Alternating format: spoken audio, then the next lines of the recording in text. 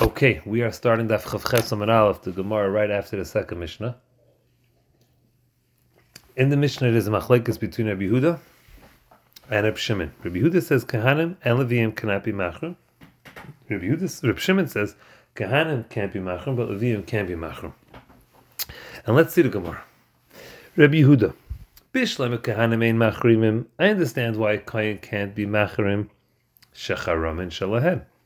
When a person makes a cherem, it goes to the Kahanim. El Leviim, however, Levi, Bishlam Karka le machrim. I understand why Karka they can't be macharim. Tichsiv, because the pasuk in the Torah says Kiachuzas Eilam Hilahem. They have to have an everlasting ownership on their Karka, so therefore they can't be macharim. El Metatli, but however Metatlan Lichrami, let them be machrim Metatlan. So why does Rabbi Yehuda say Leviim can't be machrim Metatlan? Answers the Gemara, Amar Kar, the pasuk says, Mikol Asher Loi, from all that he has, and the continuation of the pasuk is Umisteach Uzasai, and from his ancestral field. Says the Gemara, Makish, we compare the halachas for Metaltalin, the Karkais, from the halacha of Karka. And just like Karka, he can't be machram, Metaltalin can't be machram either. Beauty. Says the Gemara of Reb Shimon, so then what's Pshat in Reb Shimon? Bishlam Kahanim, I understand why Kahanim can't be machram kedam amar, like we said before in Rabbi Yehuda. El Leviim, however, Leviim, Bishlam Metaltali. I understand why Metaltali Lichrim, they could be machram. Delay Makish doesn't hold it hekish. El Mekarki, but Karka, Amai.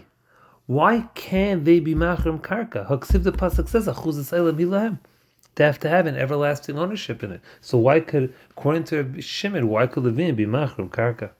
Answers the Gemara, my macharimim nami dekamar. What does it mean in Reb Shimon that Leviim could be machrim? Metaltlin.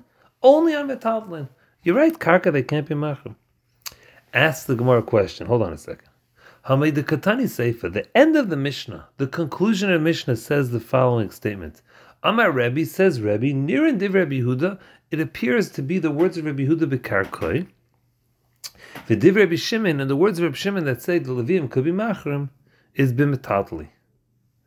Mechlal, we can infer from this statement of Rebbe, the Rebbe Shimon mikarki nami kamar. The Rebbe Shimon statement was an inclusive statement of karka as well. Rebbe Shimon was saying his statement by karka and metatli, and comes along Rebbe and says, no. The statement of Rebbe Shimon was only said by metatli, but that implies that Rebbe Shimon's statement was by karka as well. So then, what's pshat in Rebbe Shimon?